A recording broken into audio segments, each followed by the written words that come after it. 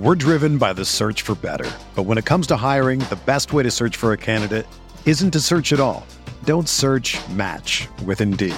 Indeed is your matching and hiring platform with over 350 million global monthly visitors, according to Indeed data, and a matching engine that helps you find quality candidates fast. Ditch the busy work. Use Indeed for scheduling, screening, and messaging so you can connect with candidates faster. Leveraging over 140 million qualifications and preferences every day, Indeed's matching engine is constantly learning from your preferences, so the more you use Indeed, the better it gets. Join more than 3.5 million businesses worldwide that use Indeed to hire great talent fast. And listeners of this show will get a $75 sponsored job credit to get your jobs more visibility at Indeed.com/Blue Wire. Just go to Indeed.com/Blue Wire right now and support our show by saying that you heard about Indeed on this podcast. That's Indeed.com/Blue Wire. Terms and conditions apply. Need to hire? You need Indeed. What's up, y'all? It's Drewski, and I've teamed up with Mountain Dew to produce a hilarious new basketball podcast called The Dew Zone with Drewski. Learn the backstories of your favorite ballers and celebrities like Jamal Murray. Did you have like a favorite team? Was it the Raptors at the time or no? Was the Raptors even started around that time? Come on, bro. I ain't that old, fam. You talking like I'm 50. Taylor Rooks, Asia Wilson, and many more. You won't want to miss this. Listen to The Dew Zone with Drewski on Apple Podcasts, Spotify, and wherever you listen to podcasts.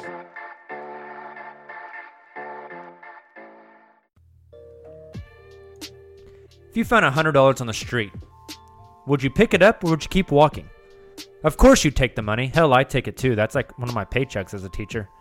So why do you keep picking winners and not betting on them? That's why I go to MyBookie. It's fast, it's easy, and they pay when you win. Let's face it, when you're betting, where you're betting is just as important as who you're betting on. Do the smart thing. If you're going to bet on football this season, bet with MyBookie. Did you know you can bet on games after they kick off? If by the second half it looks like your bet is going to lose, you can always just take the other side. If you're the kind of guy that likes to bet a little and win a lot, try a parlay. If all your picks come through, you'll multiply your winnings, and no matter how you bet, the NFL season is the best time of year. Join now, and MyBookie will double your first deposit. Use the promo code BLUEWIRE to activate the offer. That's promo code BLUEWIRE. Visit mybookie.ag today. You play, you win, you get paid. You are listening to The Uncontested, an Oklahoma City Thunder and NBA podcast featuring Jacob. All you haters, come at me. Taylor. You're a step past a hater like I'm Rondo. Upgrade your baby mama to a condo. Nick. I really wouldn't mind taking a flyer on Swaggy P. Kamiar. I just got done taking a nap. And Justin. I'm too fast. What is up? Welcome to the Uncontested Podcast. We are part of the Blue Wire Podcast Network. You can find us anywhere you download podcasts and on Twitter at @the_uncontested. Three of us here tonight. You got me. You got Justin. I saw naked Chris Paul today. Yeah, that was uncomfortable. Also got Taylor. Just recently drafted Saquon Barkley with my number one pick in my fantasy football league this year. So nice. I'm getting excited. NFL football officially starts tomorrow. Let's go. Nice. Who plays tomorrow? Oh, I saw it earlier and I just went blank. That's a great question. Who cares? Yeah, that's kind of where I'm at, Justin. I'm only in it for the fantasy. Fair. Touche. So you guys doing good? Yeah. So good. Yeah, we're getting closer and closer to basketball season. So yeah, I think we have excited. media days. They haven't announced it yet, but the Thunder Media Day should be in like about 3 weeks or so. I don't know, guys. I've been pretty invigorated watching USA basketball almost lose to Turkey. Oh, my gosh. I don't even think I need the NBA. Yeah, I'm so thrilling. I'm pretty worried that the United States is going to get beat by Serbia because Serbia has a squad. Yeah. Serbia has a squad. Hey, but speaking of FIBA, our boy Danilo Gallinari has been playing well. Yeah, he has. He's looked real well. Keep racking up those stats. I tweeted this morning after Dawkins NBA tweeted Gallinari's highlights from their game today, I think against Serbia. I tweeted that Sam Presti is just watching that trade value climb and climb and climb. Heck yeah. I saw your the picture of like Mr. Krabs. With the money eyes. That's so true. So true. All right. Well, so on this podcast today, we figured what we would do since the season is approaching is we would rank the Thunder players in reverse order, 14-1. We would talk about our rankings, and we're just going to start with the back end and work our way up to number one. So you can rank players so many different ways. So the way that we decided, if we're going attractiveness, do you put Steven Adams up at the top or near the bottom? He's at the top for me. Yeah, I think so too. I also think Shai Gilgeous-Alexander's a good-looking dude. He's the Fresh Prince. Yeah, but I've only seen one Thunder player naked. Just gonna reiterate that. And hopefully, are we in agreement that Mike Muscala would go at the bottom of the attractiveness rankings? 100%, and not just those rankings, but it makes sense. Well, no, he's from Minnesota. He looks like Mike Muscala looks like he grew up listening to nothing but Eminem in the 90s, probably in early 2000s. Am I wrong? And it's still heavily influenced to this day. You're not wrong. Like, he looks like he would. I don't think he has this, but he looks like he would get the name of a woman tattooed in script on the side of his neck. It's just what he looks like. So awesome. So our rankings are based on a few different things. We decided to set our criteria as we would evaluate players by what they've accomplished in the league so far, what their value, or their perceived value league-wide is, their contract, their age, and their upside. We kind of put all of that in a pot, mixed it up, and then came out with our rankings from that. So borderline, like for me, it was almost like trade value type of rankings, which I think is interesting. I don't know if you guys went exactly that same way. I was pretty similar, especially towards the top of my list. That's kind of how I viewed it as well. So I think you guys will find I think we'll have some differences towards the top, just because of what you just mentioned, Jacob. And so I'm really excited to get to that point. Yep, awesome. Okay, well, you guys ready to jump right into it? Yeah, I'm excited. This will be fun. Awesome. So let's just start this. The Thunder, we're not counting the two-way guys. So the Thunder have 14 players on roster. But really fast, just because I know we'll probably have the time on this podcast, and it's relevant. The Thunder signed Devin Hall to their last two-way deal today. And so that means our one and only Jacob called it. Hey, I'm just saying. I'm pretty damn good at what I do. Okay.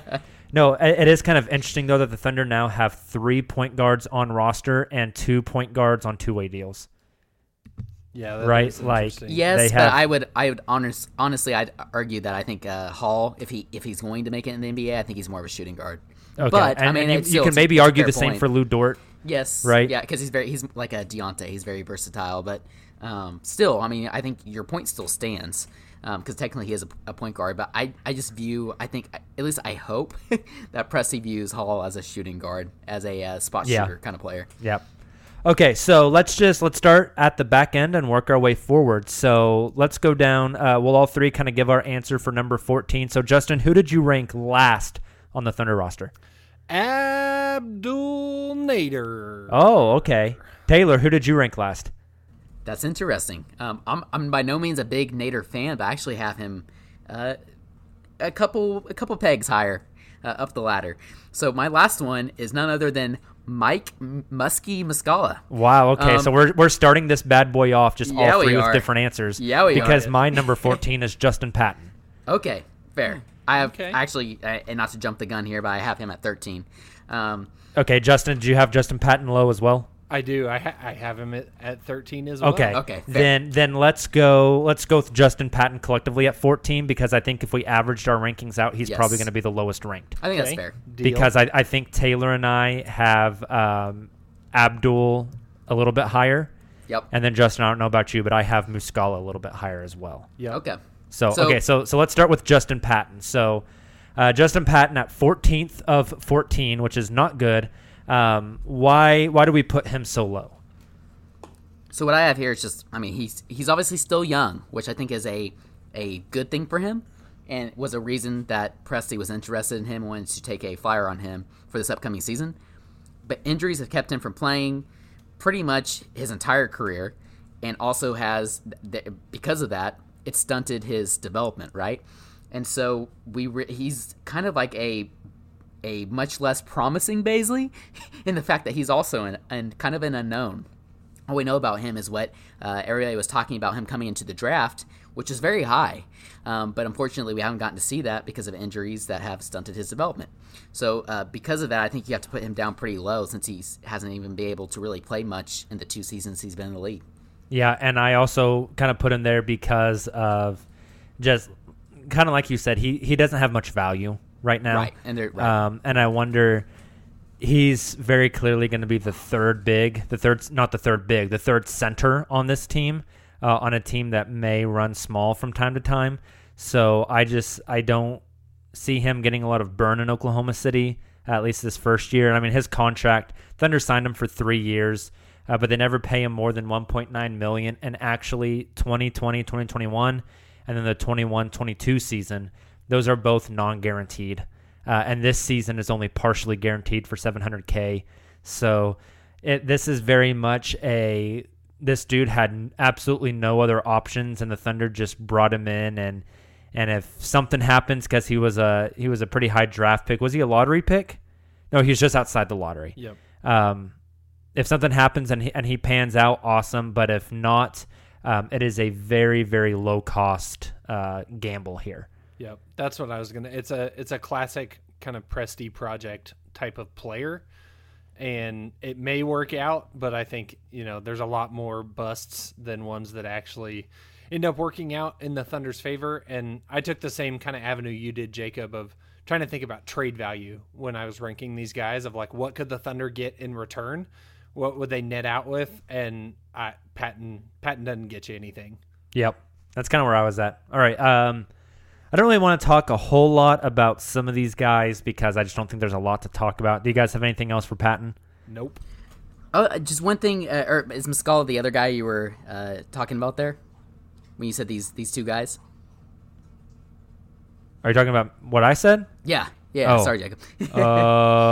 No, I don't think so. Okay, sorry. I thought you said these last 2 or these 2 guys that we mentioned, and I have a little bit to say about why I have Muscala so low.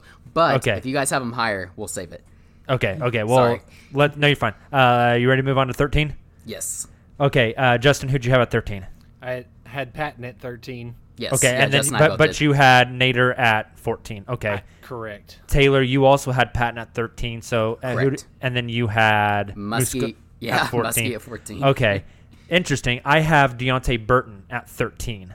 Okay, so I have Deontay at 12. If you want to dive into Deontay. Okay, me and Justin are on same pages. So I think maybe we go Nader here since Justin had Nader at 14. Okay, good point. We'll put Nader at this spot. Does that seem fair? Yes. And I have him at 11, right above Deontay, at 12. So okay, kind of in the same ballpark. This works. I think again, averaging it out, if we took all of our rankings and we averaged them, he would be second lowest probably. Correct.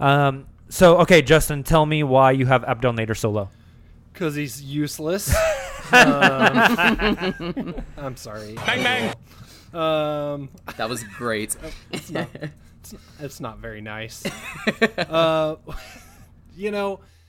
He brought no value to the Thunder, and I think he's brought no value when he was on the Celtics either. And I think that if you look across the league, there's just not a lot of desire for players like Abdel Nader that are going to hang around and not do much for you.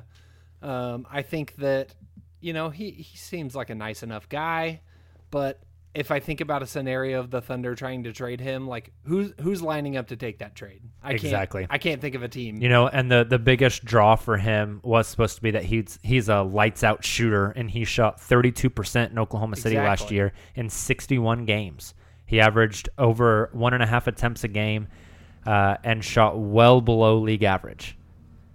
And he's just about to turn 26 years old this month. Yeah, that was the other thing with him is older. Like versus a guy like Burton, who maybe isn't a high profile prospect.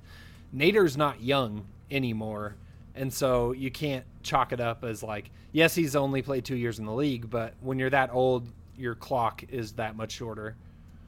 I think that's a very good point. And I think if I would have taken his age into consideration, I probably would have had him behind Deontay. But the reason I had him at 11 is because he's somebody who, we saw him this past season. He can actually put the ball on the floor fairly efficiently. And he does have somewhat of a threat from outside. Not nearly enough maybe to be guarded right now, but I think it's something he could work on. And he has actual experience, actual NBA experience, and has put in actual NBA minutes, right? So I was kind of viewing him as like a filler player and a bigger trade. So like maybe a Chris Paul trade, you have to throw in like Nader if they're sending another player in return, something along those lines. And that's why I have him a little higher maybe than I do Deontay. But when you take his age into consideration, I think that's a good point. He's much older than I think I even realized before you guys mentioned that. So yeah. Okay. Any other thoughts on Nader? No. Okay, I think we're good. Let's move on to number 12. Justin, who is your number 12? I had Burton at 12. Okay. Taylor, who'd you have at 12? Also had Deontay.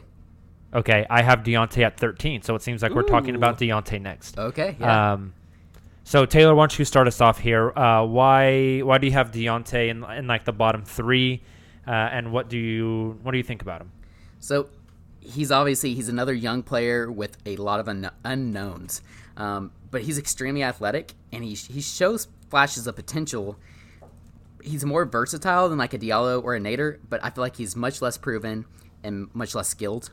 It's a lot about his strength, and then his build worries me a little bit long term for a career in the NBA. You know, he's going to be carrying a lot of weight, even if he does get in shape. That's just how he's built, right? And I think durability could be a concern moving forward as well.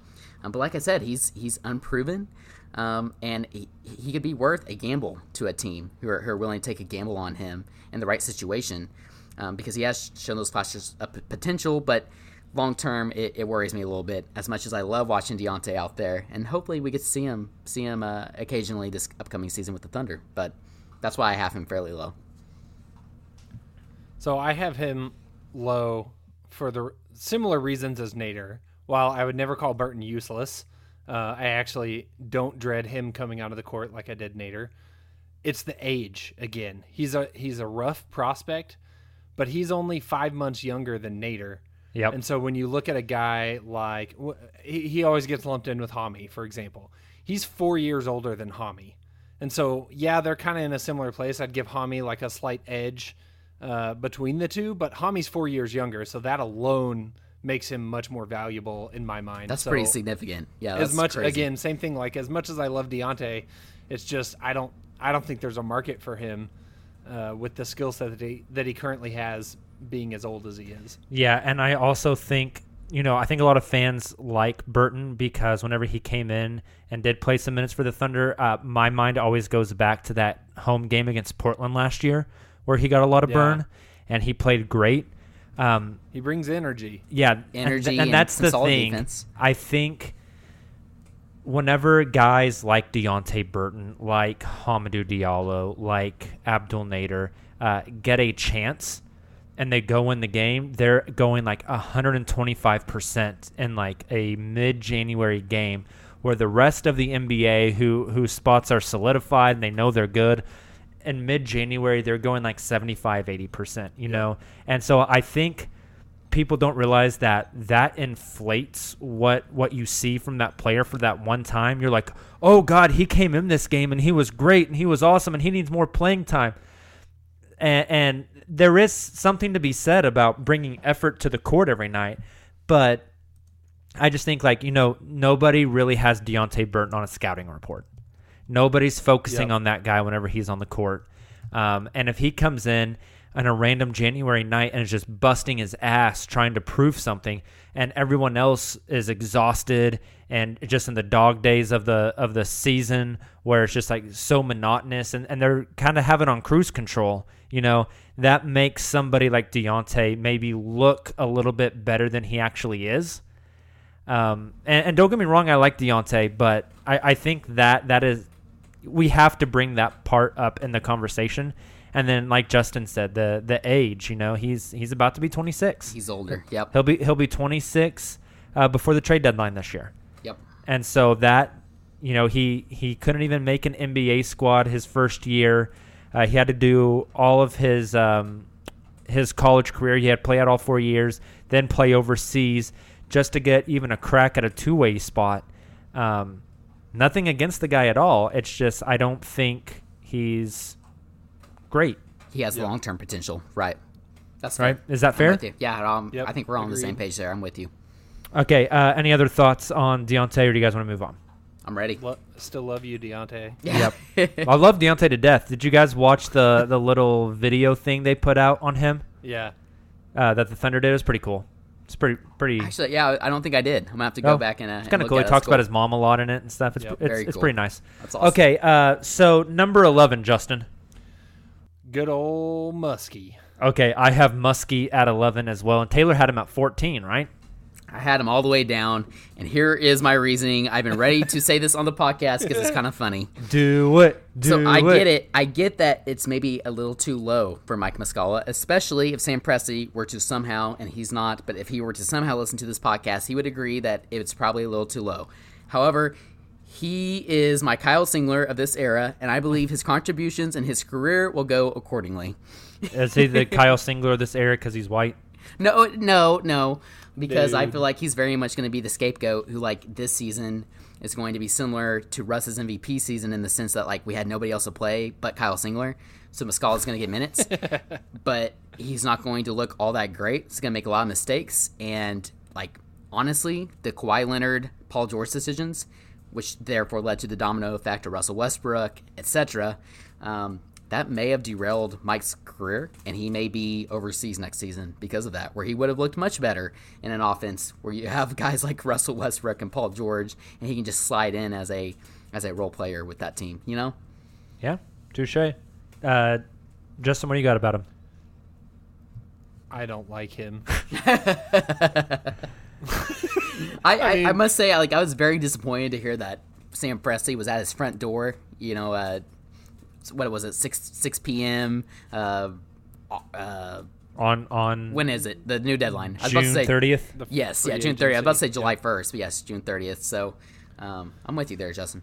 Yeah, it's just, he's whatever. He has a dumb name, and I don't think he's very good at basketball. My one thing, the reason I put him up at 11 and not lower, he is in his athletic prime. He just turned 28 years old, actually on July 1st, the day he signed his contract or committed to his contract. He can shoot the ball, right? Like he's a career 36.5% three-point shooter, so he can stroke it. And his size, even though he's not great defensively, his size allows you to play him at the 5 and really space the floor out offensively. So I do think he fits the modern NBA, even if he's not great. I think he fits the modern NBA, which does have some value. Some playoff team or fringe playoff team or somebody pushing to make the playoffs, I could realistically see them playing him as like a backup 4 or 5, like the third big on a team. At a low cost. The Thunder have him on a veteran minimums contract. So I think all of that combined raises him up just a little bit. I think that's fair. And I think that's the reason I have Nader as my 11 over Deontay, just because of that idea of him being able to be the 3-and-D player and being able to hit that outside shot. I think teams may be willing to gamble on that just a little bit if he's like included as a filler in a deal, Yeah. So that's why I had him above Deontay. Yeah, I don't think it's a deal breaker if he's included in as filler or something, or if somebody just wanted to like trade for him for a trade exception, Right. So, anything else on good old Muskie? I don't think so. No thanks. Okay. Now I think so. I definitely think if we were breaking this list up into tiers, we just got out of the trash tier, right? That is Agreed. So true. I think it's a good. We just got the trash tier. That's the giveaway pile. Yep. And so now we get into like the next tier, where I think it's going to start getting interesting. And I I'm kind of agree. excited to see where you guys ranked people at. So, number 10, Justin, who do you have ranked at number 10 on your list? Darius Baisley. Ooh, there Fascinating. you go. Okay, There you go. Taylor, who do you have on your list? at Hamidou 10? Diallo. This is going to be beloved interesting Hami. just all the way through because my number 10 is Chris Paul. Woo! I have Chris Paul at 9. Woo! Taylor, where do you have CP3 at? I thought I was being like, I thought I was going to be a little low with having Chris Paul at 4. Okay. Okay, so we have 10, 9, and 4 for Chris Paul. Justin, you said you had Baisley there. Taylor, I don't want you to spoil your list, but do you Right. have Baisley much higher than 10? Not at all. I have Baisley at 9. Okay, I have Baisley higher than 10. Okay, I have him up there a ways. And then, Taylor, who was your number 10 again? Sorry. My 10 was Hamidou Diallo. Okay, Justin, how high up? Do you have Hami much higher than that? No, I've got Hami at 8. Okay. Okay, then let's go ahead. I think averaging it out, I think Chris Paul is going to be the next lowest since that's we have him crazy. at 9. That is so so someone else crazy had to him at me. 9. So Ugh. let's chat about Chris Paul. We said 10, 9, and 4 on Chris Paul rankings, right? Yep. Yeah. Okay, so collectively for like the uncontesteds rankings, we're putting him at number 10. And I guess I'll kick us off on this one for Chris Paul. The reason I have him so low, even though he is the most decorated player on this team, probably the most achieved player on this team, and you can arguably say at this exact moment, maybe the most talented player on this team. It simply comes down to what we've always talked about Chris Paul since he was in Houston and now that he's in Oklahoma City.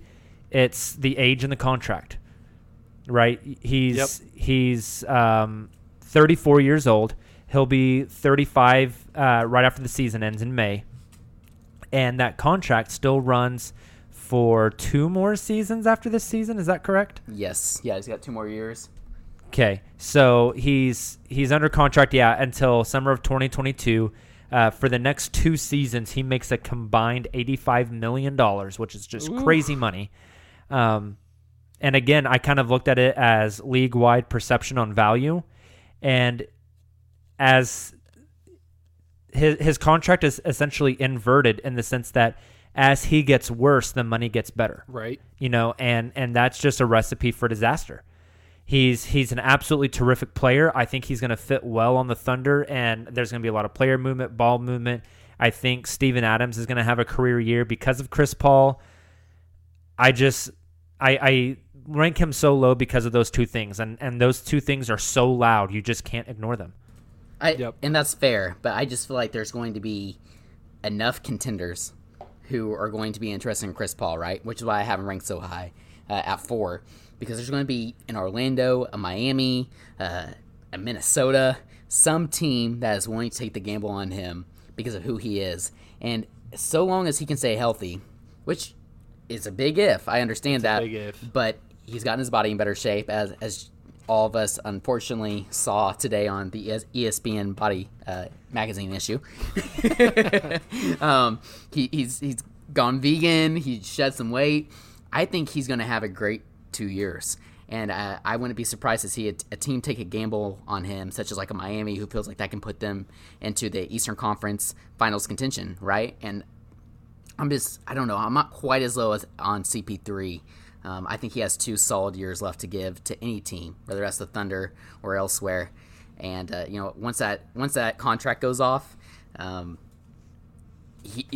don't know. I feel like he still has 2 years to give, and I feel like those contract years, while very expensive, it could be worth it to a team who is a Chris Paul away from a championship or a finals appearance, or a conference finals appearance. Excuse me. Okay. I guess I'm not as optimistic about there being as many suitors. I think he'll find a team. Like I don't think Oklahoma City's going to. And don't get me wrong, I don't think it's going to be a deadline. Like I think we're going to have Chris Paul this entire season. I agree with that. But I also would argue that he's going to be healthy this entire season, which maybe because he's not playing as much, but still. So I guess when I think about Chris Paul, like you said it well, Jacob, it's not that I don't have him at at 9 because I think he's a bad player or that he's anything like that. Like you mentioned, he's probably the most talented player on the Thunder roster. But my issue with him is I think he's a net negative trade asset.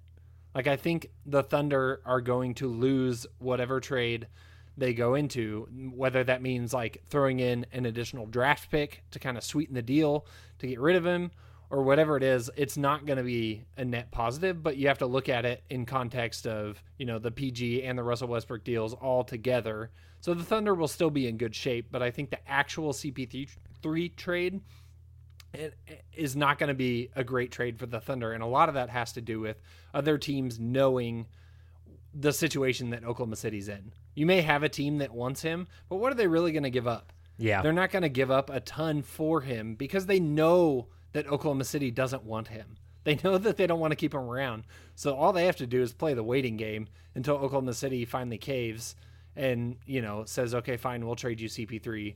And I think that's the biggest thing is that it's so much money to take on with a guy who hasn't played a full season in forever, a decade. Yeah. I don't know. There's too many concerns. Here's concerning to me. 2018-19, he played 58 games. 17-18, 58 games. 16-17, 61 games. 2015-16, his last All-Star appearance, he played 74. Yeah. So it's been 4 years since he's played into the 70s. Yep. Right. 2014-15, he played all 82. And then 13-14, 62 games. 12-13, 70 games. 11-12, 60 games. 2010-2011, 80 games. So he's played either all or almost all of the games of the season twice since the 2010 season. I'm telling you since guys. He was in New Orleans. Somebody's going to be desperate enough that they're going to do it. Although what year was the lockout year? That was 2009-2010, right? Oh. No. Because he played 45 games that year. That might have been his his meniscus tear? Maybe. I think the lockout was 2011, wasn't it? It wasn't 2010-11 because he played 80 games that year. Okay. It could be 2011-2012. I don't remember, but one of those years is the lockout year. NBA lockout 2011. Yep. Okay, so there you go. Besides that, I mean, he's been playing 3/4 of the season, and that's concerning. It's very incredibly concerning, and that hurts that trade value as well. But as Taylor mentioned, Chris Paul was in the ESPN The Body magazine, right? Yep. He looks good, right? He's gone vegan, slim, he's muscular, and he's from that picture at least lacks a lot of body hair, which probably means that he shaves a lot. Also, is that his natural glow or some coconut oil or something? It's a good question. I don't know. Speaking of shaving, however, join the 10 million who have tried Harry's. Claim your special offer by going to harrys.com/bluewire. Why should you try Harry's? Well, Chris Paul, he may be able to tell you, but I can tell you also. Harry's founders were two regular guys tired of getting ripped off and paying for overpriced razors. Harry makes quality, durable blades at a fair price, just $2 per blade. If you don't love your shave, let them know and they'll give you a full refund. This summer, refresh your wallet and your face with a Harry's trial set. It comes with a weighted ergonomic handle for an easy grip, a 5-blade razor with a lubricating strip and a trimmer blade for a close shave, a rich lathering shave gel that will leave you smelling great, and a travel blade cover to keep your razor dry and easy on the go. Listeners of the Uncontested can redeem their trial set at harrys.com/bluewire. Make sure you go to harrys.com/bluewire to redeem your offer and let them know if the guys over at the Uncontested sent you to help support the show.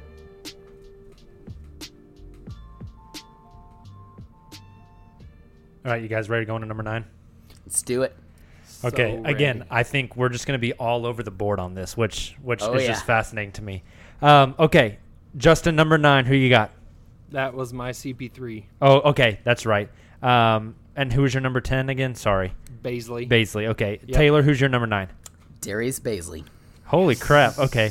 My number 9 was Andre Robertson. But you're lower on that expiring than I am. we can since you guys both have Baisley at 10 and 9, we'll do Darius Baisley here. Okay. Should I tell you guys where I had him, or should I wait and reveal it? You want to know right now? Yes. This is going to be a hot take apparently now because he was a lot different number than you guys had him. I had Baisley at 3. Woo! You're high on Baisley. That is You're high spicy. on Baisley. I'm high on him too, but not quite that I high. just think he fits the modern NBA mold, and so I guess I'll start because I had him so high. He fits the modern NBA mold. He is on a very, very cheap contract for the next 4 seasons, and then hits restricted free agency where his team controls his rights. Basically, they can match any deal that he signs in restricted free agency if he does not sign an extension before then. He's that prototypical 3-4 kind of tweener that has become very popular in the league. He has a little bit of a handle. He's got a workable jump shot. He's a kind of a pass first kind of guy. To me, Darius Baisley has the structure and the prototype to be the next Pascal Siakam.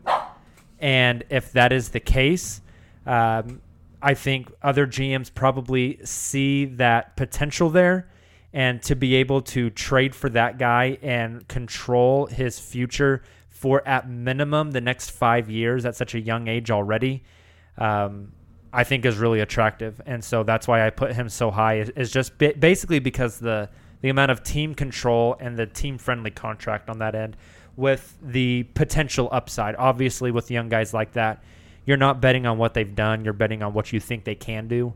Yep. And I think there would be a handful of teams that would be interested in trying to acquire Darius Baisley. So the reason I had him so low is really just the number of times that you said the word "if." Right. When you described why Justin and I are in the very same. And it's yeah, he could be. He does have the physical tools to be the next Pascal Siakam, but there's a lot of guys that have the physical tools to be Pascal that are not Pascal. And I think that's my hesitation with him, is he's so unknown.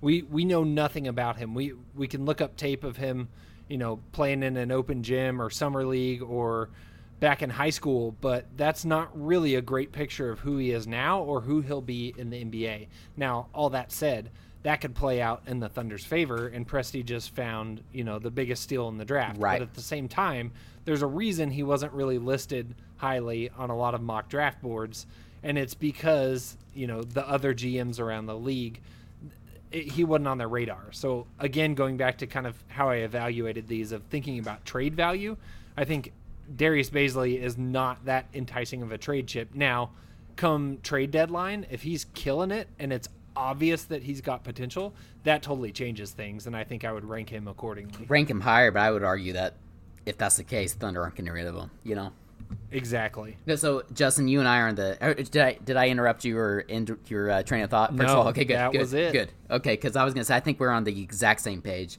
I was going to say the same exact thing, and my counter-argument to Jacob, from everything he said, is that I 100% agree with what he said. The issue is, like you said, Justin, the ifs. What Jacob described is what what Jacob, what you, Justin, what all Thunder fans hope Baisley can and will become, right? But he, like you said, he's a complete unknown. And so because of that, I'm not sure how high others view him. Now, all the guys that worked with him, there's a lot of NBA players right now. There's some guys who played with him in high school or followed him in AAU. There's Mike Miller. Those guys, just cannot speak highly enough about him. And because of that, I have him higher than I do Hamidou Diallo. Because there's so much hype around him, and just the thought, like Jacob described, the thought of him, what he can become, a Pascal Siakam type. I have him higher than Hami because of that, and I love Hami. You guys know I love Hami. Right. But the complete unknown just really worries me. I just can't quite put him high on this list yet. I think he also, though, has the most variance where we have him at a certain spot now. And if we do this podcast this time to the date next year, I think he's the one that has the possibility of having the highest variance, right? Because of that idea of the unknown. Not to spoil my list or anything, but I agree with you 100%, Jacob, and I probably would have Baisley where I ranked Tommy, or not Tommy, goodness, where I ranked Ferguson for this list. Yeah, I mean, this time next year we could all have him at number 14 or 15. This time next year we could all have him at like 2 or 3. High floor, low ceiling. Yeah. Yep. So it's just the amount of variance there is so huge. Okay, so Baisley was at number 9 for us. So number 8, Justin. Hami. Okay, Taylor, who'd you have at 8? At 8, I had Nerlens. Okay, so my 9 was Robertson. My 8 was Schroeder. Ooh. Okay. Interesting. This whole middle is so different. Yeah, I love it. I do have. So for Nerlens, I do have Nerlens at 7. I have Noel at 7 also. Okay, so then let's do Nerlens right here. Nerlens is going to be our overall number 8. Okay. So for Nerlens, I just have he's still young.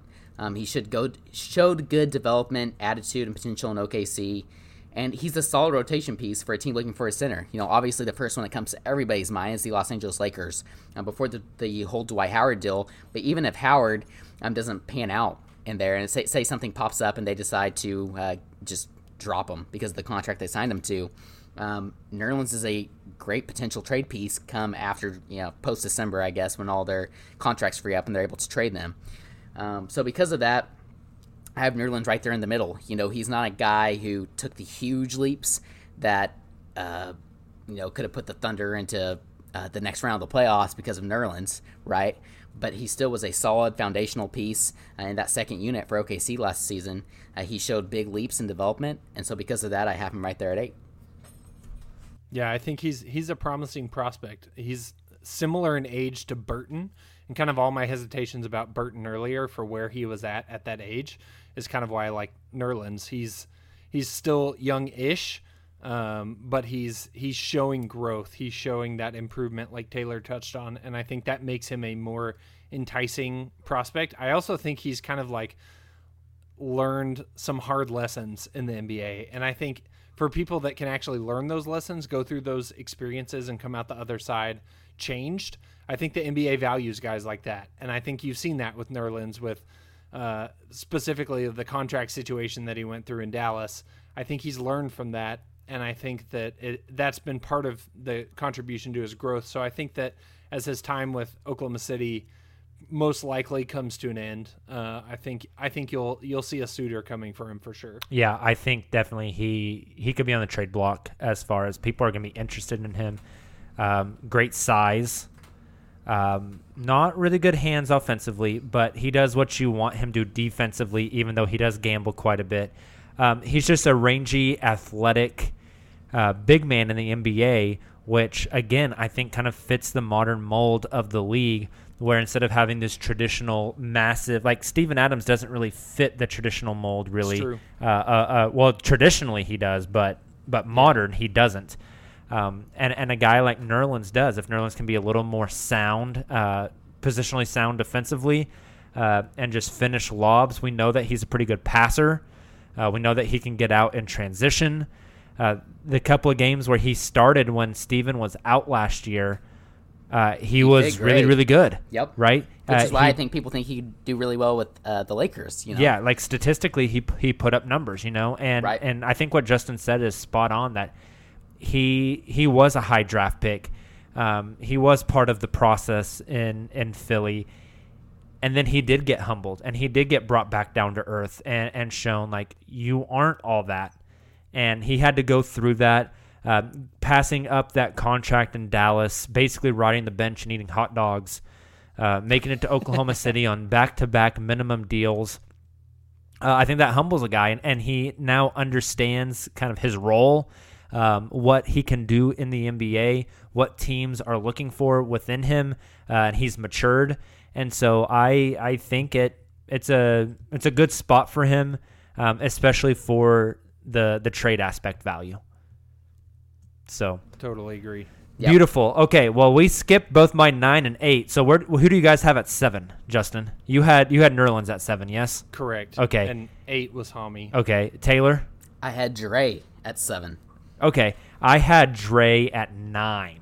Yes. So I think we go ahead and put That's Andre Robertson here fair, at 7. Does that fair, seem good? Yep.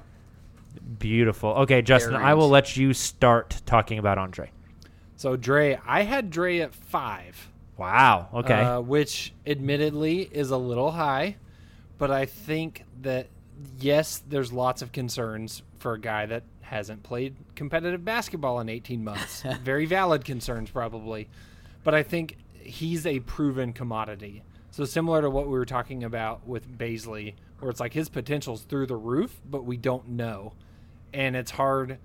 It's you can buy into potential sometimes, but it's sometimes hard to, sell yourself on guesswork. Whereas Andre Robertson, like, he's proven it. He's shown what he can do, and he can be one of the best defenders in the NBA on the perimeter. And so it'll depend on what happens when he finally does step back on the floor. If he's a shadow of his old self, he's going to be in an elite defensive conversation. Will he be the same Andre Robertson he was before? Probably not. But I think even at 80% of old Andre, he's still going to have teams around the league that would be interested in acquiring him. See, so my argument for Dre is very similar to yours, just kind of on the opposite end of what you said. So you said that he's a proven commodity. We know what he can be, and it's going to depend on how he comes back from the injury. See, to me, that makes him now unproven. We know what he was. Right. We don't know any longer what he is. But I still had him. I mean, I know 9 is bottom half of this list, but I still had him at 9 because even if he is not anywhere near the Andre Robertson that he used to be, he still is an expiring contract, which is valuable to some teams. Yes. Also, that's a good point. I think that if he is, let's say, 95% of the old Dre, and he's one of the elite defensive players in the league, I still don't think there is universal value to him. Obviously, each team values different players differently. And I would think that across the league, if Robertson came back at 95%, his perceived value would have such a wide range team to team, because some teams may see him as incredibly valued because his ability to shut down. What if you're a team that needs him to guard a Paul George or a Kawhi Leonard in the playoffs? I have the perfect team in that situation, the Houston Rockets. Yeah, that's a great one, right? And he's got the size. Yep. But on the flip side, maybe Houston doesn't value him because he's such a liability offensively. Yeah. Houston almost solely relies on that space and pace offense, that he murders that space so bad that is why they value him low. Whereas maybe another team, maybe a Portland, would value him a lot more because their two backcourt guys can shoot the hell out of the ball. And so his spacing isn't as much of a detriment. I think the value of Dre, based on who you are talking to across the league, probably has such a wide variance that it's hard to place him. Yeah, absolutely. And Jacob, you nailed everything I was going to say about Dre on the head. I mean, that was perfect. And I just have him a little higher than like a Nerlens or a Diallo or Baisley, for example, because I think that expiring holds a lot more value than I even realized after this summer and this past regular season. So I have him at 7 just because of that. Yeah, but everything else you said, I'm with you. I do think the expiring, though, typically holds a lot of value, but I question how much value it holds specifically for a contract expiring. Well, not for the size of his contract, but just for the summer of 2020. Okay, yeah. If he was expiring last year, right. If his contract ran out in July 1st of 2019, I think that contract actually would have been a lot more valuable, because there's who really wants cap space in 2020? Some of the biggest guys that were going to be free agents, Eric Gordon and Draymond Green, have already extended and locked up. So the 2020 free agent class is like barren, you know? So what does that money really do for you in the summer of 2020?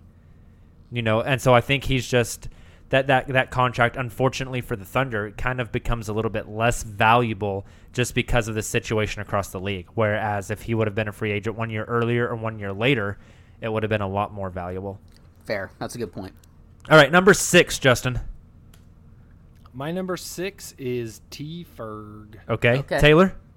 My number 6 is the sixth man himself, Dennis Schroeder. Okay. My number 8 was Dennis Schroeder. My number 6 was Steven Adams. Okay. So I think I got Steven at 5, so we're all right there. I think we do Schroeder at 6. I think that's how that averages out. I like it. So Justin, go ahead and talk about Schroeder. So I actually had Schroeder a little bit higher at 4. Okay. And I think it's because it's what we've talked about a lot. He's a starting caliber point guard, and there's going to be a team that comes along that needs to fill that spot. And I think he's shown it, albeit somewhat inconsistently with the Thunder, but he's proven his ability to be a guy that you could have be your starting point guard in the NBA. So while he's not perfect and, he had his moments, I also think, sidebar, that his playing alongside Russell Westbrook also showed a good benefit for Dennis because of his ability to play off the ball and kind of play at that 2 spot. I think that makes him a little more versatile.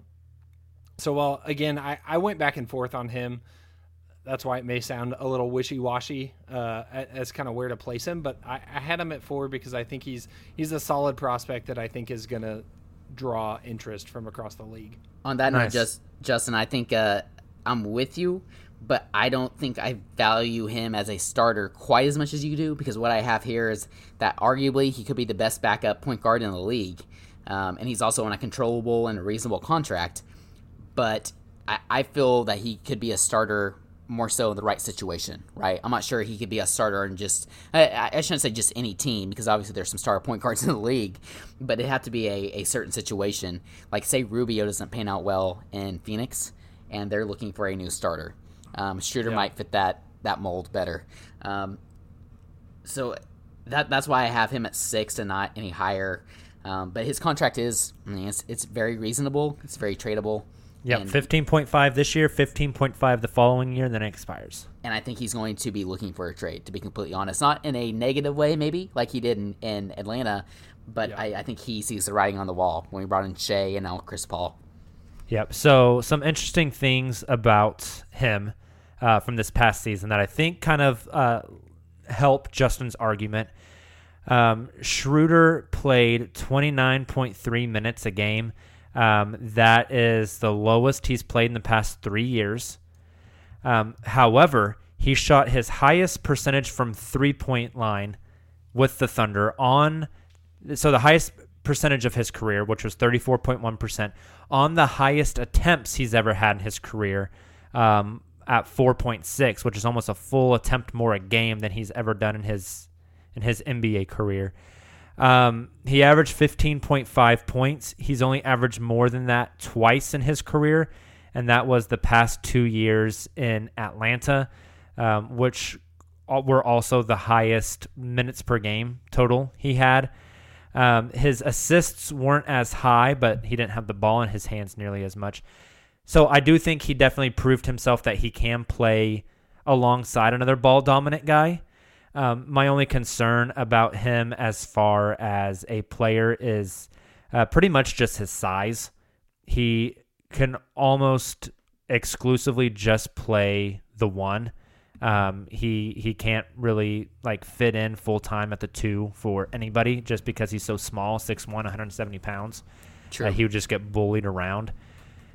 With that being said, though, I think this is a good spot for him. I do think that the Thunder will probably look to trade him, which leads me to want to ask you guys, who gets traded first, Schroeder or Chris Paul? Oh, this is a great question, but I'm going to go with Schroeder.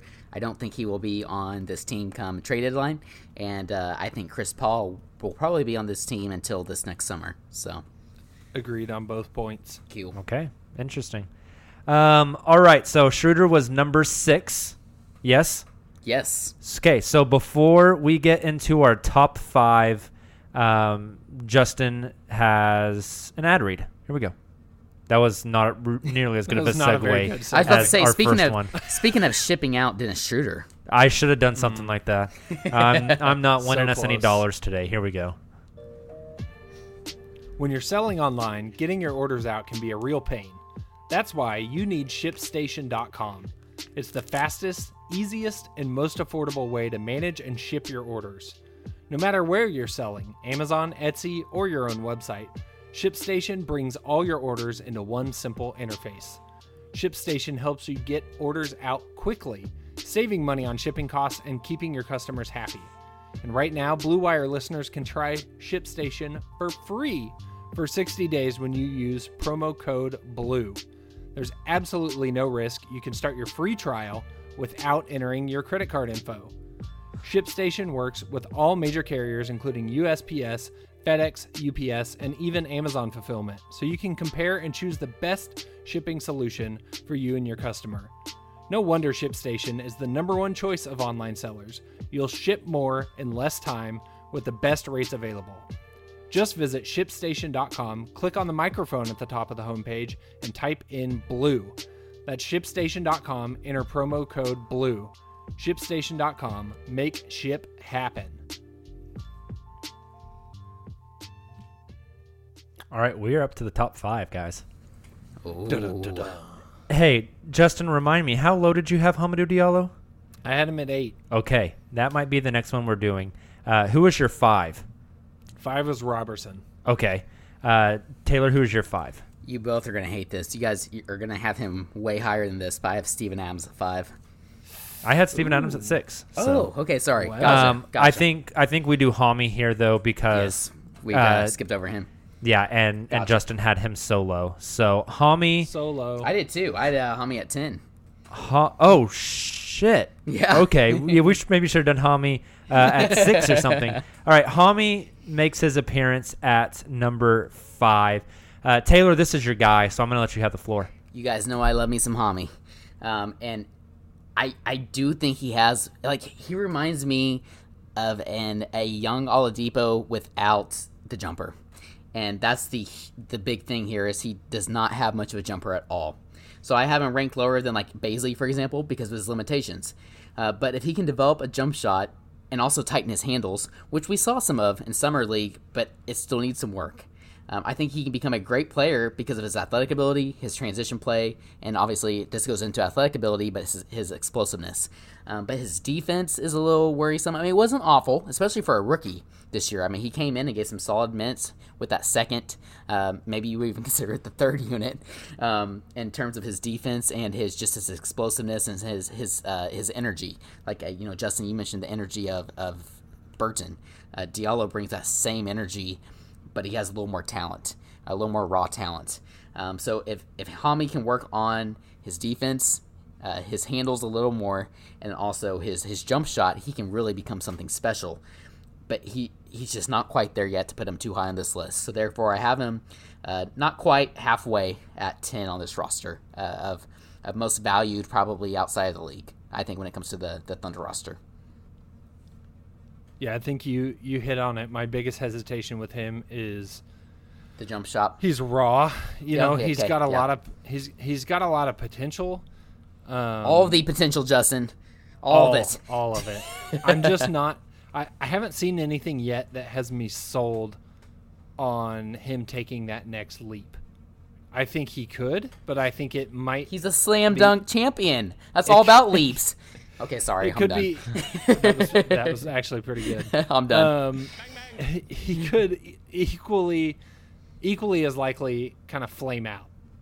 Maybe I might even go as far to say more likely to not turn into the prospect that we all hope he'll turn into. But I think it's the potential is what draws you in and makes you take a chance on him. And I love Hami. Not quite as much as you, Taylor, but I do love Hami, and I hope he blossoms into who we think he can be. Those are all fair points I agree with. Sorry, yeah, I'm with you guys. I had Hami this high because, and I had him at number 5 exactly. So we picked him right where I had him, but he already possesses the things that you cannot develop, and the things that he's not good at are things that can improve through development. So the things that he does have, incredibly high motor, right? I love Perry Jones to death. I mean, we chatted with him live before and stuff, and he's a great guy. But Hami is like opposite Perry Jones in the sense that dude is just out there. You can tell he's busting his ass the whole time he's out there. He's a high energy guy. He's a high motor guy. And I don't think that's something you can coach into somebody. I think they either have it or they don't. Hami also has like elite NBA athleticism.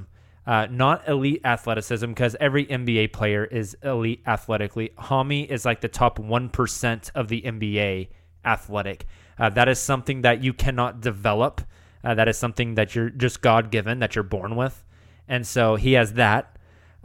He also has great size, 6'5", 200 pounds. And I mean, his body, you can just tell it's just like straight muscle.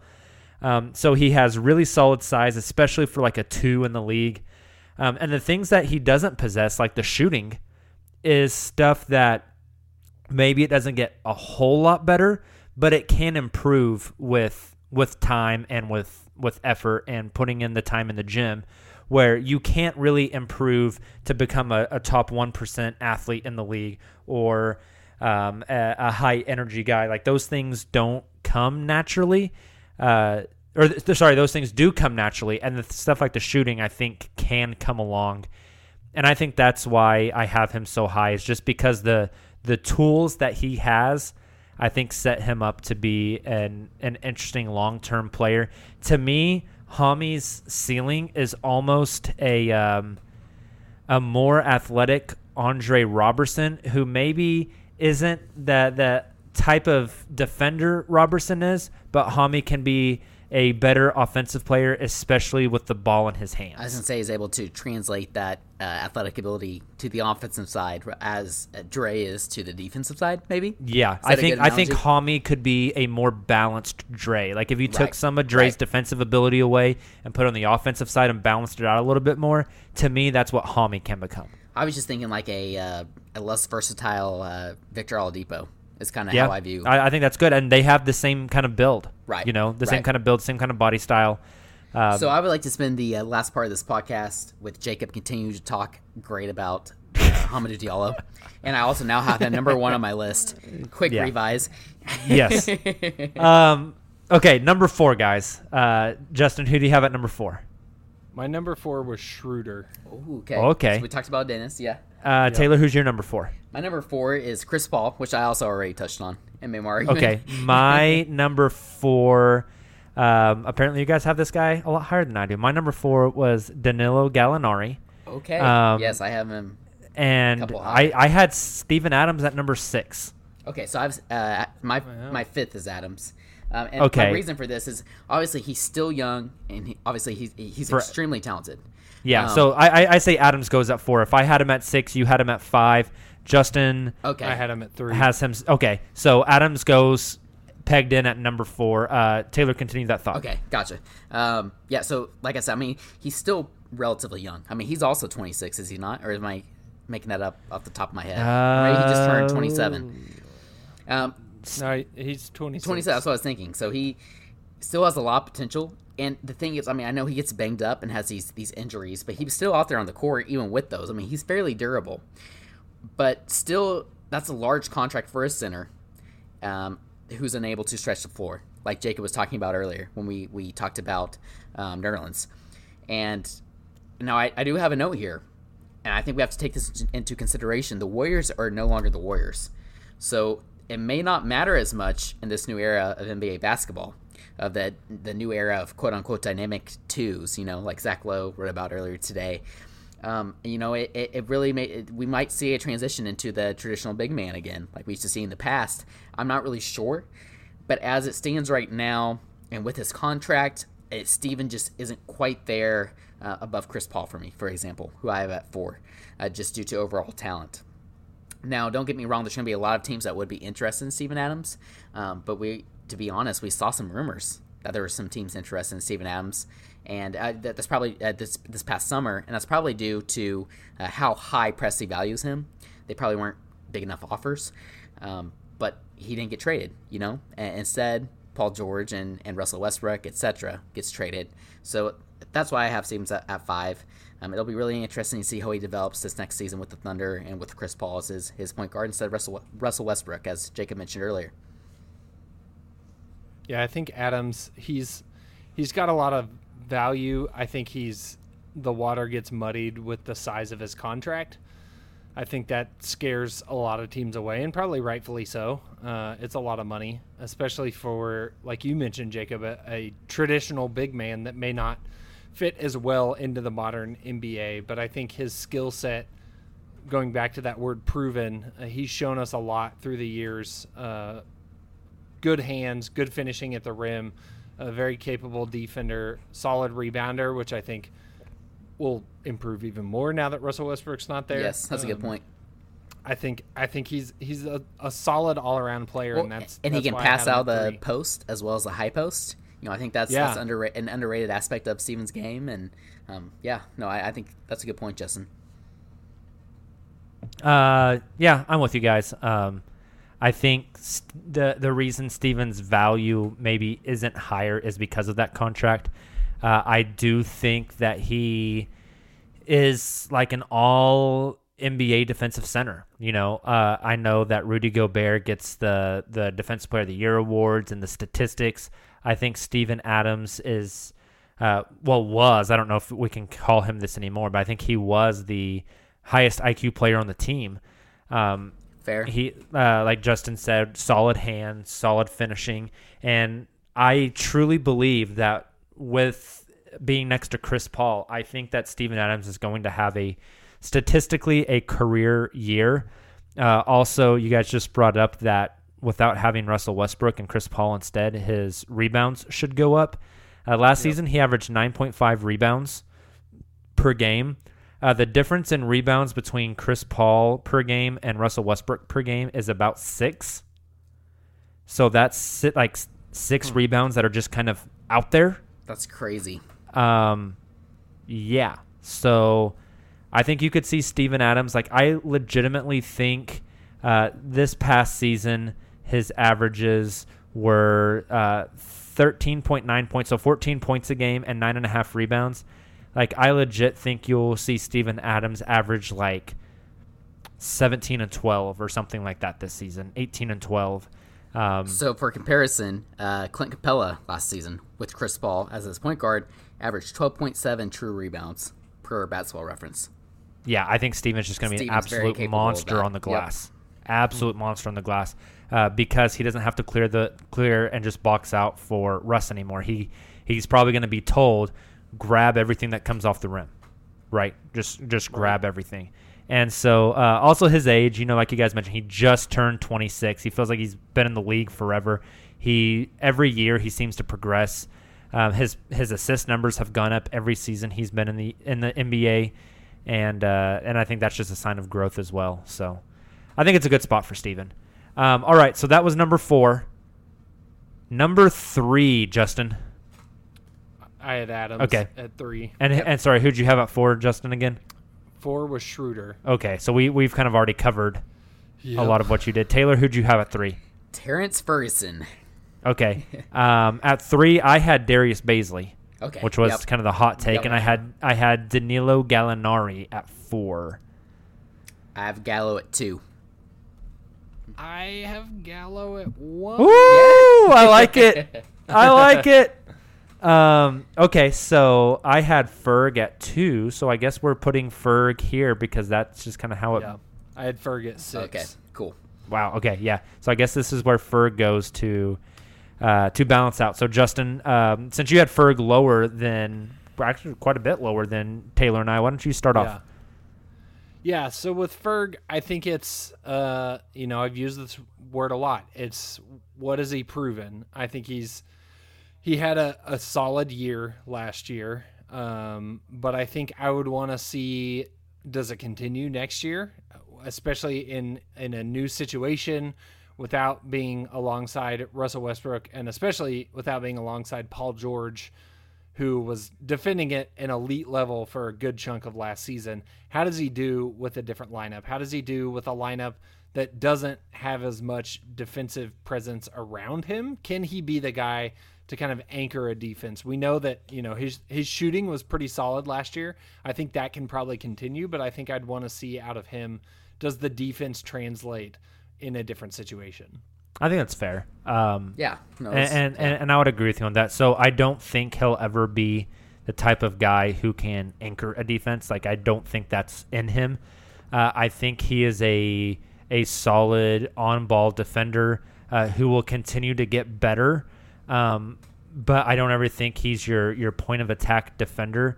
Now, to me, Ferguson has always seemed like maybe the ceiling of like a Terrence Ross kind of player. And for a guy that was taken 21st in the draft that had a lot of questions, like, I think that would be really, really good for Terrence Ferguson. I was really encouraged by his growth from season 1 to season 2. Obviously, his minutes catapulted. He started basically the entire season for the Thunder. But, I mean, his assists over tripled. His points per game doubled.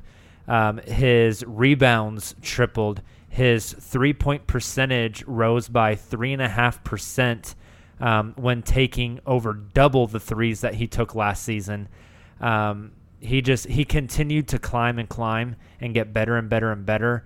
And to me, like, his rebounds doubled. I don't know if I said that.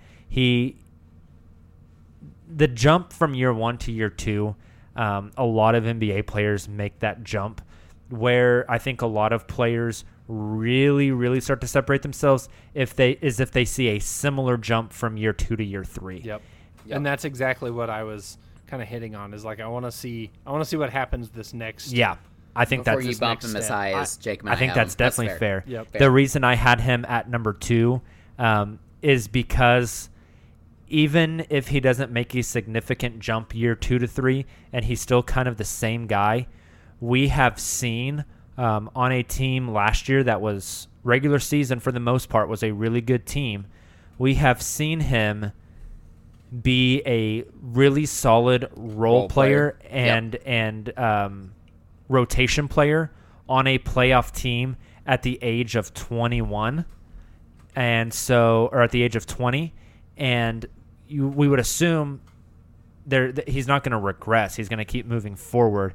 And so to be able to get a 6'7", 2/3 kind of player who has already proven himself to be at least a rotational guy that can shoot the ball with playoff experience, right, at the contract he is on, making $2.4 million this year, $3.9 million the following year, and then in restricted free agency, and you have control over that contract until he hits his athletic prime. I think that's an asset that a lot of teams would be fascinated in, because you can never have enough wings that can defend and shoot. And I think he's kind of a prototypical 3-and-D guy. Right. And everything you said, Jacob, that's why I valued him as high as I did at 3. And the only thing I'll add, and we'll save the depth of this conversation for our Thunder season preview, but I think the 4 guys that the Thunder should really value and build around that are on the roster right now is Shea Gilgeous-Alexander, obviously, Terrence Ferguson, Hamidou Diallo, and Darius Bazley. I think are 4 that I'm really excited to. I would hope that they would focus on the development of, and I bring that up because I think without Russell Westbrook, without Paul George, I see Ferg taking another very big leap this upcoming season. So that's why I also had him as high as I do. Okay, awesome. Number 2, Justin. SGA. Okay, Taylor. I had Gallo, and I had SGA number 1. Okay, I had Gallo at 4, so I think that Gallo slides in here at number 2 then, based on our averages. So, Justin, you're high on Gallo. Talk to us. So I think Gallo is extremely underrated. There was a moment, it was actually before the Thunder acquired him. I don't know if you guys follow Andy Bailey on Twitter, but he always does these like secret stat comparisons where he'll post like player A, player B, and post their stats and have everybody vote on which one they think is better, and then he'll reveal who it is. And he did one with Tobias Harris and Gallo, and Gallo's stats won the poll like 75-25. And if you think about how people view Tobias Harris versus how they view Gallinari, I think it's a totally different conversation between the two of them. So when I decided to put Gallo at 1, it's because I think he's undervalued, but I also think that come trade deadline time, like you guys kind of hit on earlier, it's going to be a contender who's looking for that piece to push him over the edge, that is going to be willing to probably pay a fair amount to pick up Danilo and add him to their squad and really make that championship push. So yes, I'm with you there for sure. But I would argue that the reason that people talk about Tobias the way they do compared to Gallo is because of his injury history, right? And age. And age. That's a good point. Tobias is younger than Gallo. And because of that, that's why I put Shea slightly above him.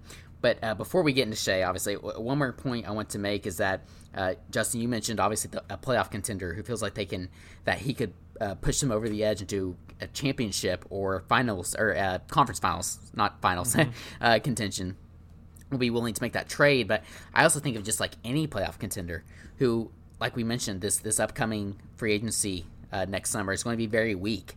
So if a team like that who feels like they're a playoff contender for years to come think that they may not get a meeting with Gallinari this upcoming summer, but they could trade for him at February at the trade line. Yeah, right. Huh. Yeah, and could sell him on their culture and have a chance to re-sign him based off of the playoff run they had, or his experience with that respective team. You could find some teams like, some like bottom feeders of the Western Conference playoff run. So like the 6th, 7th, 8th seeds this year, or even the Eastern Conference. Portland's obviously a perfect fit. He may not take a meeting with Portland this upcoming summer, but they may have a great playoff run if they trade for Gallo. He may have a great experience there, like Jacob said, with his bird rights, and want to re-sign with them. So that's why I have him at 2. But just his injury history, I can't quite put him at 1 yet. Yep. No, I'm with you. He's sorry, I went a little long there. No, you're fine. He's a modern day 4. The last season, probably the best season of his career, he averaged 20 points, 6 rebounds, 3 assists. He shot 43.3% from three-point line on over 5 attempts a game. He shot over 90% from the free throw line, and he got there 6 times a game, which is crazy. That's close to, I don't have it in front of me, but Russell Westbrook probably was close to 6 attempts a game last season as well. So he can get to the line. He can shoot the shit out of the ball. He can rebound. I'm with you on Justin and the fact that I think he's incredibly underrated. If he can stay healthy, he's 31 years old. He's kind of right in the midst of his prime. And the thing is, his game isn't really predicated on athleticism. Obviously, he's not an athletic dude, and you need athletes in the NBA. But just his ability to stretch the floor, to make the right play. He's a ball mover. He can rebound. He can do a little bit of everything. And his size at 6'10", 225 is just like perfect for the modern day 4. And I think he carries a lot of value. And like we've talked about before, and we just mentioned, I think the Thunder, Sam Presti does his best in trades when he can pit teams against each other and drive up the asking price. Right. And if you don't think that's going to happen with Gallo this year, I don't know what to tell you, because I think at some point after Christmas, there's going to be 3 or 4 teams calling the Thunder, asking for Danilo Gallinari, and Presti's going to start pitting them against each other. And maybe I'm too high on this and I'm getting my hopes up, but I think legitimately that you could see the Thunder get a really nice trade for Gallo. I'm talking really nice, like, can they get like Anthony Simons that's exactly for him? What I was going to say. Or I'm thinking really nice, like Simons, Bazemore, and picks or something. Yeah, crazy. This one's going to sound crazy, okay? But it's just kind of sitting there like percolating in the back of my mind, all right? Like, somehow Denver decides to give up Michael Porter Jr. and make the push now. Right? Yes. Something like that. Like I think That is a little crazy. I I think love it. somebody might be willing to push in the chips because again You're of right, that this would put perceived Denver into notion of contention. this season. Exactly. The Warriors aren't the Warriors anymore. Kevin Durant's out. The Lakers are a little bit scary. There's injury history there and some fit problems. The Clippers are a little bit scary, but there's some injury history there, and they don't have a true center. And I just think somebody might be willing to push the chips in to get Gallo, and they think that maybe he pushes them over the top. With you completely. Also, he had 26 points and 8 rebounds in his last World Cup game, I believe was yesterday. Yep. So, God. Okay. So, number one, my and Taylor's number one, Justin's number two, Shai Gilgeous-Alexander. So, I guess I'll start with Shai.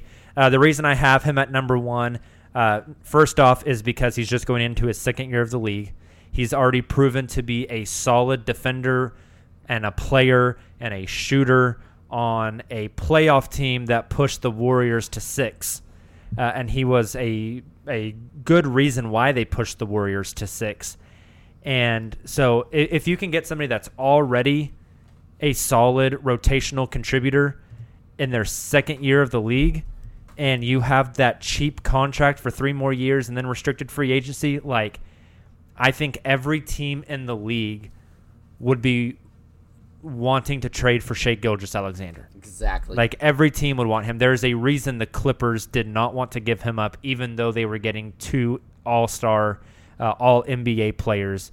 I think Shai is going to end up being a multi-time all-star. I think the sky is the limit for him, and I think that he has all the tools to be a great, great player in this league. And already at this young age, if he can do what he just did last year, is impressive and worthy of his contract. But the fact that his best years are 5-6 years ahead of him, right? Like it makes him a cornerstone for this Thunder exactly franchise moving forward. Which yeah. Like so, I don't know. I just think that like every team in the league, if Shai Gilgeous-Alexander were available, 29 teams would call the Thunder. Right.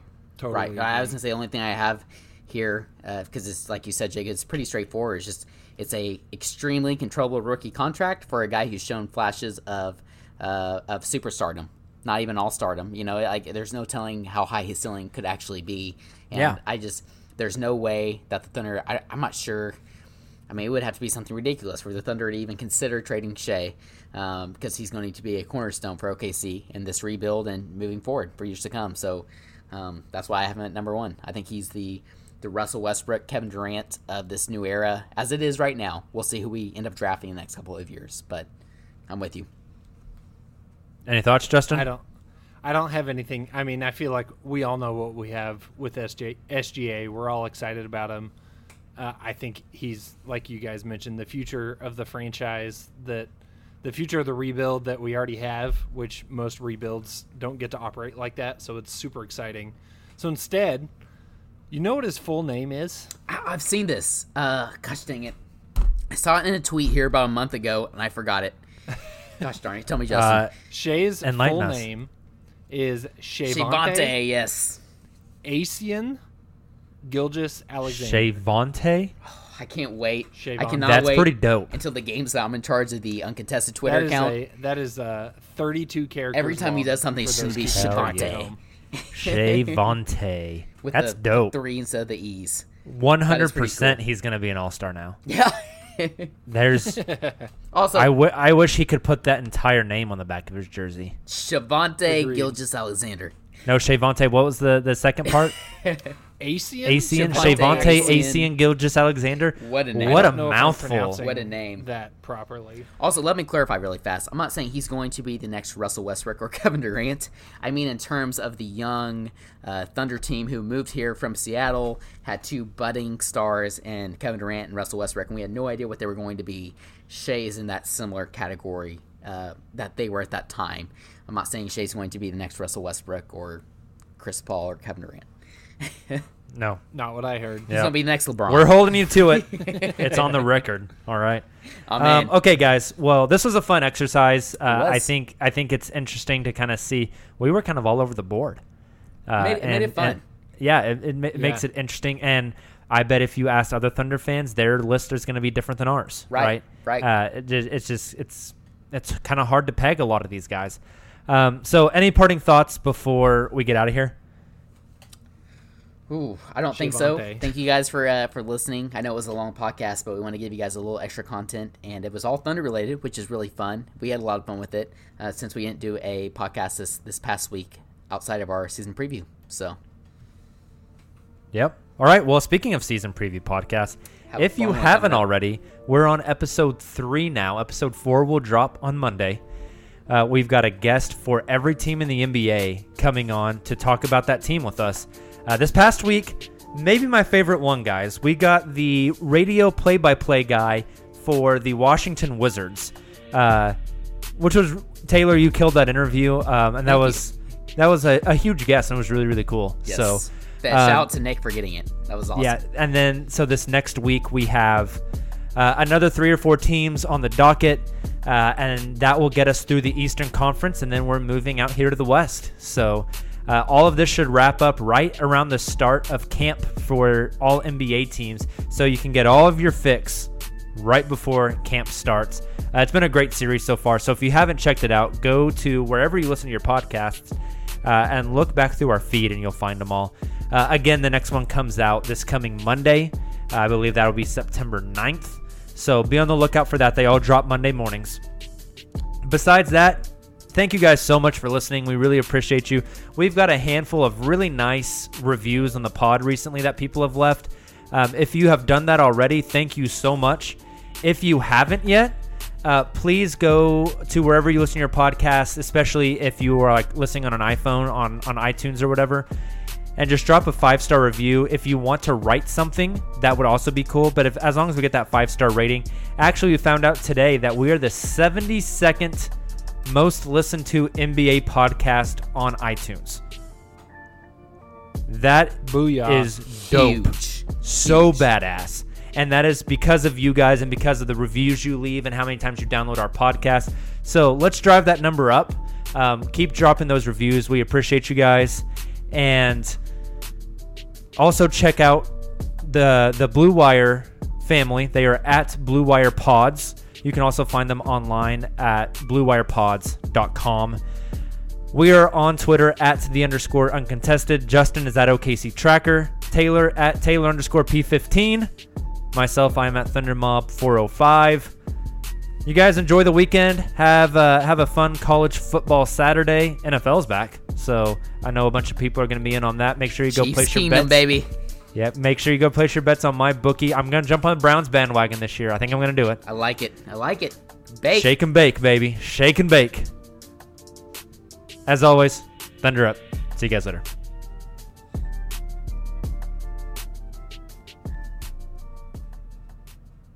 Sugar Ray Leonard, Roberto Duran, Marvelous Marvin Hagler, and Thomas Hearns. Legends, whose four-way rivalry defined one of the greatest eras in boxing history. Relive their decade of dominance in a new Showtime sports documentary, The Kings, a 4-part series now streaming on Showtime. For the ones who work hard to ensure their crew can always go the extra mile, and the ones who get in early so everyone can go home on time, there's Grainger, offering professional-grade supplies backed by product experts so you can quickly and easily find what you need. Plus, you can count on access to a committed team ready to go the extra mile for you. Call, click Grainger.com, or just stop by. Grainger, for the ones who get it done.